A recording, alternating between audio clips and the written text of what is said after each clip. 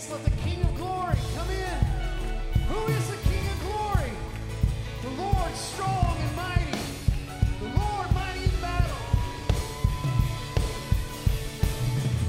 There is a King of Glory. There is a God who saves. One who is strong and mighty. Freedom is in his name. Open the gates of heaven. Lift up a shout of praise.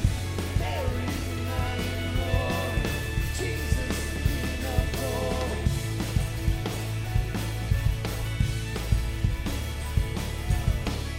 There is a lion roaring. Jesus, the King of Glory.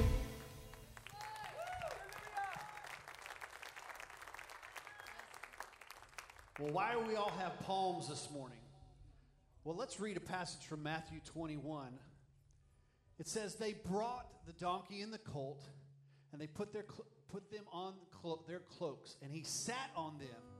Most of the crowd spread their cloaks on the road, and others on cut branches. Here we go, branches, palm branches from the trees, and spread them out on the road. And the crowds that went before him and that followed him were shouting, Hosanna to the Son of David. Blessed is he who comes in the name of the Lord. Hosanna in the highest. Today is Palm Sunday, and people grabbed anything to worship. They laid their cloaks down on the road. They took palm branches and laid them down, and they waved them in worship to our Lord Jesus. And that's what we're doing this morning. Lord, we just thank you, and we praise you, and we worship you today, and we celebrate you as you came into Jerusalem. Lord, your triumphal entry. But Lord, you knew what was ahead. You knew that you would die on the cross. But Lord, you came because of us. And so we celebrate you this morning.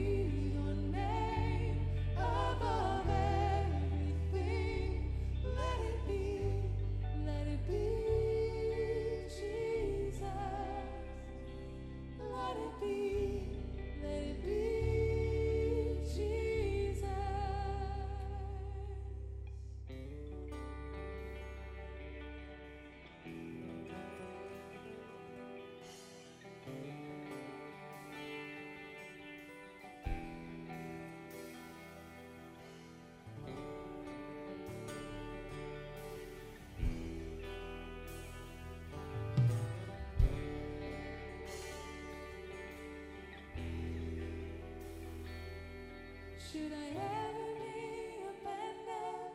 Should I ever be acclaimed? Should I ever be surrounded by the fire and the flame? There's a name I will remember. There's a name I will proclaim. Let it be Jesus. Let it be Jesus.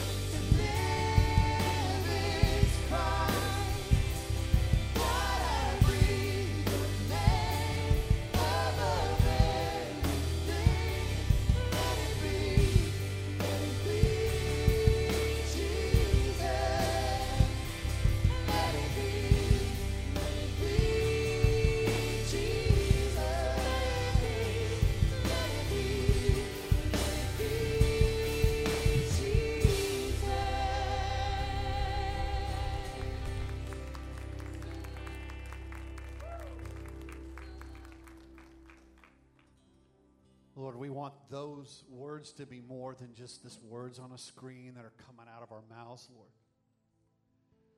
But we pray earnestly today that our heart, our focus in all that we do, more than just when we walk in on Sunday morning and sing and worship and be part of this community, but all throughout the week, Lord, at the places that you have us, Lord, you are the first on our list. You are the most important. You are the foundation that our lives are built upon. And so, Lord, we pray that today, and we ask, Lord, that we would be used by you for your kingdom's sake and for your glory.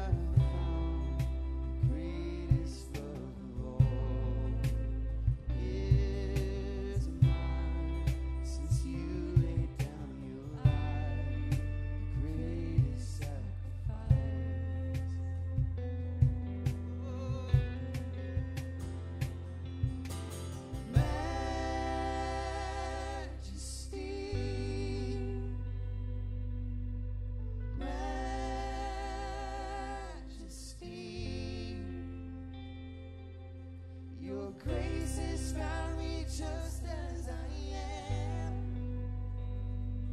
empty-handed but alive in your hands. Here I am, humbled by the love that you give, forgiven so that I can forgive. Here I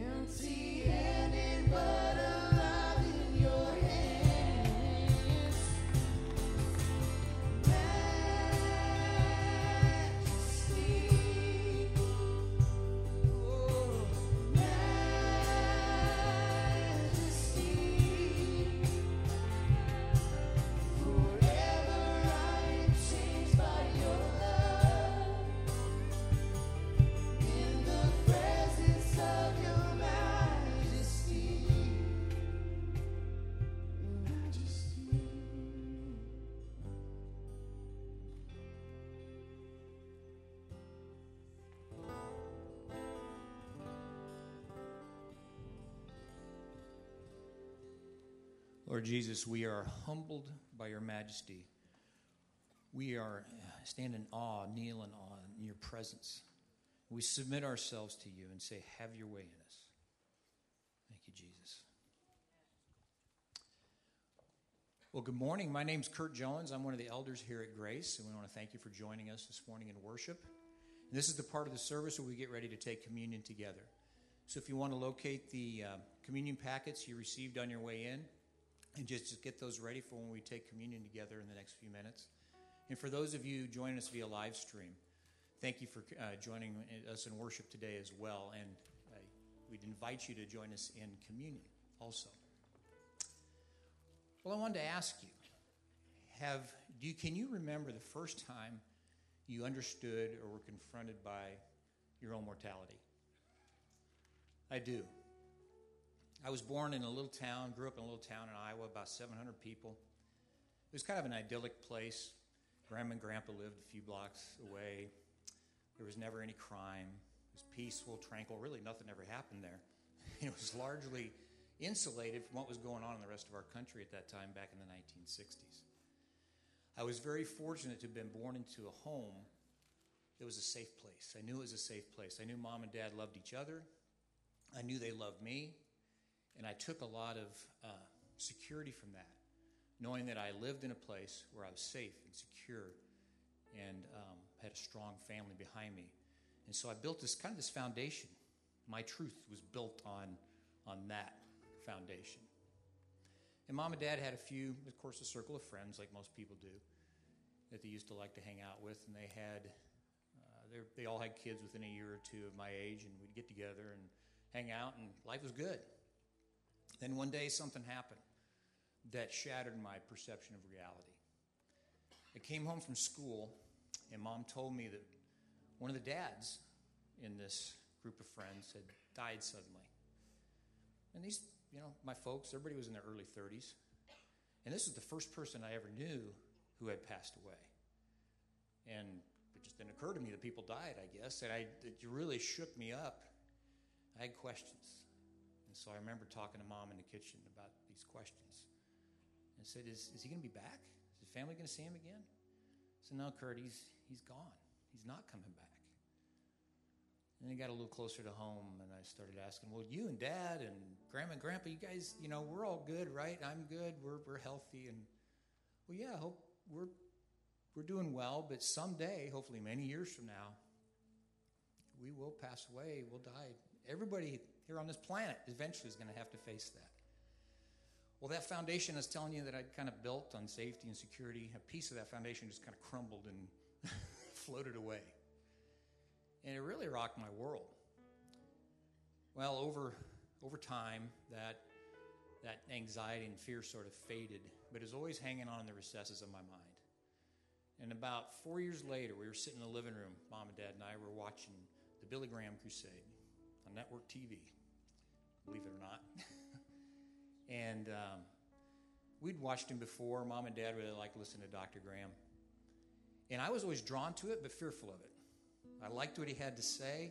I knew it was truth, and it resonated with me. But at the same time, I knew that truth demanded a response from me. And something inside me wasn't ready to let go. I wasn't ready to respond. And really, his message was simple. I think you can sum it up with what Paul says in Romans. Number one, all have sinned and fall short of the glory of God. Number two, the payment or the penalty for that sin is death. But God has granted us eternal life, the free gift of eternal life through Christ Jesus our Lord. Thanks be to God. And so that night, I finally surrendered, repented of my sins, and asked Jesus to be my Savior. And all was good for a while. I had my ticket to heaven. I was going to avoid hell. But nobody told me that becoming a Christian was the first step in your life with Christ, not the last step. And so I tried to be a good Christian little boy for a few years, and it, had some limited success. But there was a big piece of the puzzle that was missing. Thankfully, years later when I was in the Air Force, got to be friends with a fellow officer who began to teach me what it meant to be a disciple of Jesus. You got to get to know him. You got to spend time in his word, pray, spend time with him. And I had been living contrary to what Jesus teaches in John 15, where he says, if you want to live the way I've called you to live, you have to abide in me. He says, I am the vine, you are the branches. And that if anybody abides in me, he'll bear much fruit, that fruit which is love, joy, peace, patience, kindness, goodness, faithfulness, gentleness, self-control. For apart from me, you can do nothing. Not a little bit, but nothing. And that truth has transformed my life. Stand with me, if you will, and we'll have communion. Lord Jesus, we thank you for the grace that you give us. We thank you for the grace that saves us, and we thank you for the grace that is refining us and making us more like you. And Lord, we ask that you would continue to draw us to yourself, continue to give us the grace to pursue you and become more like you. Thank you, Lord Jesus.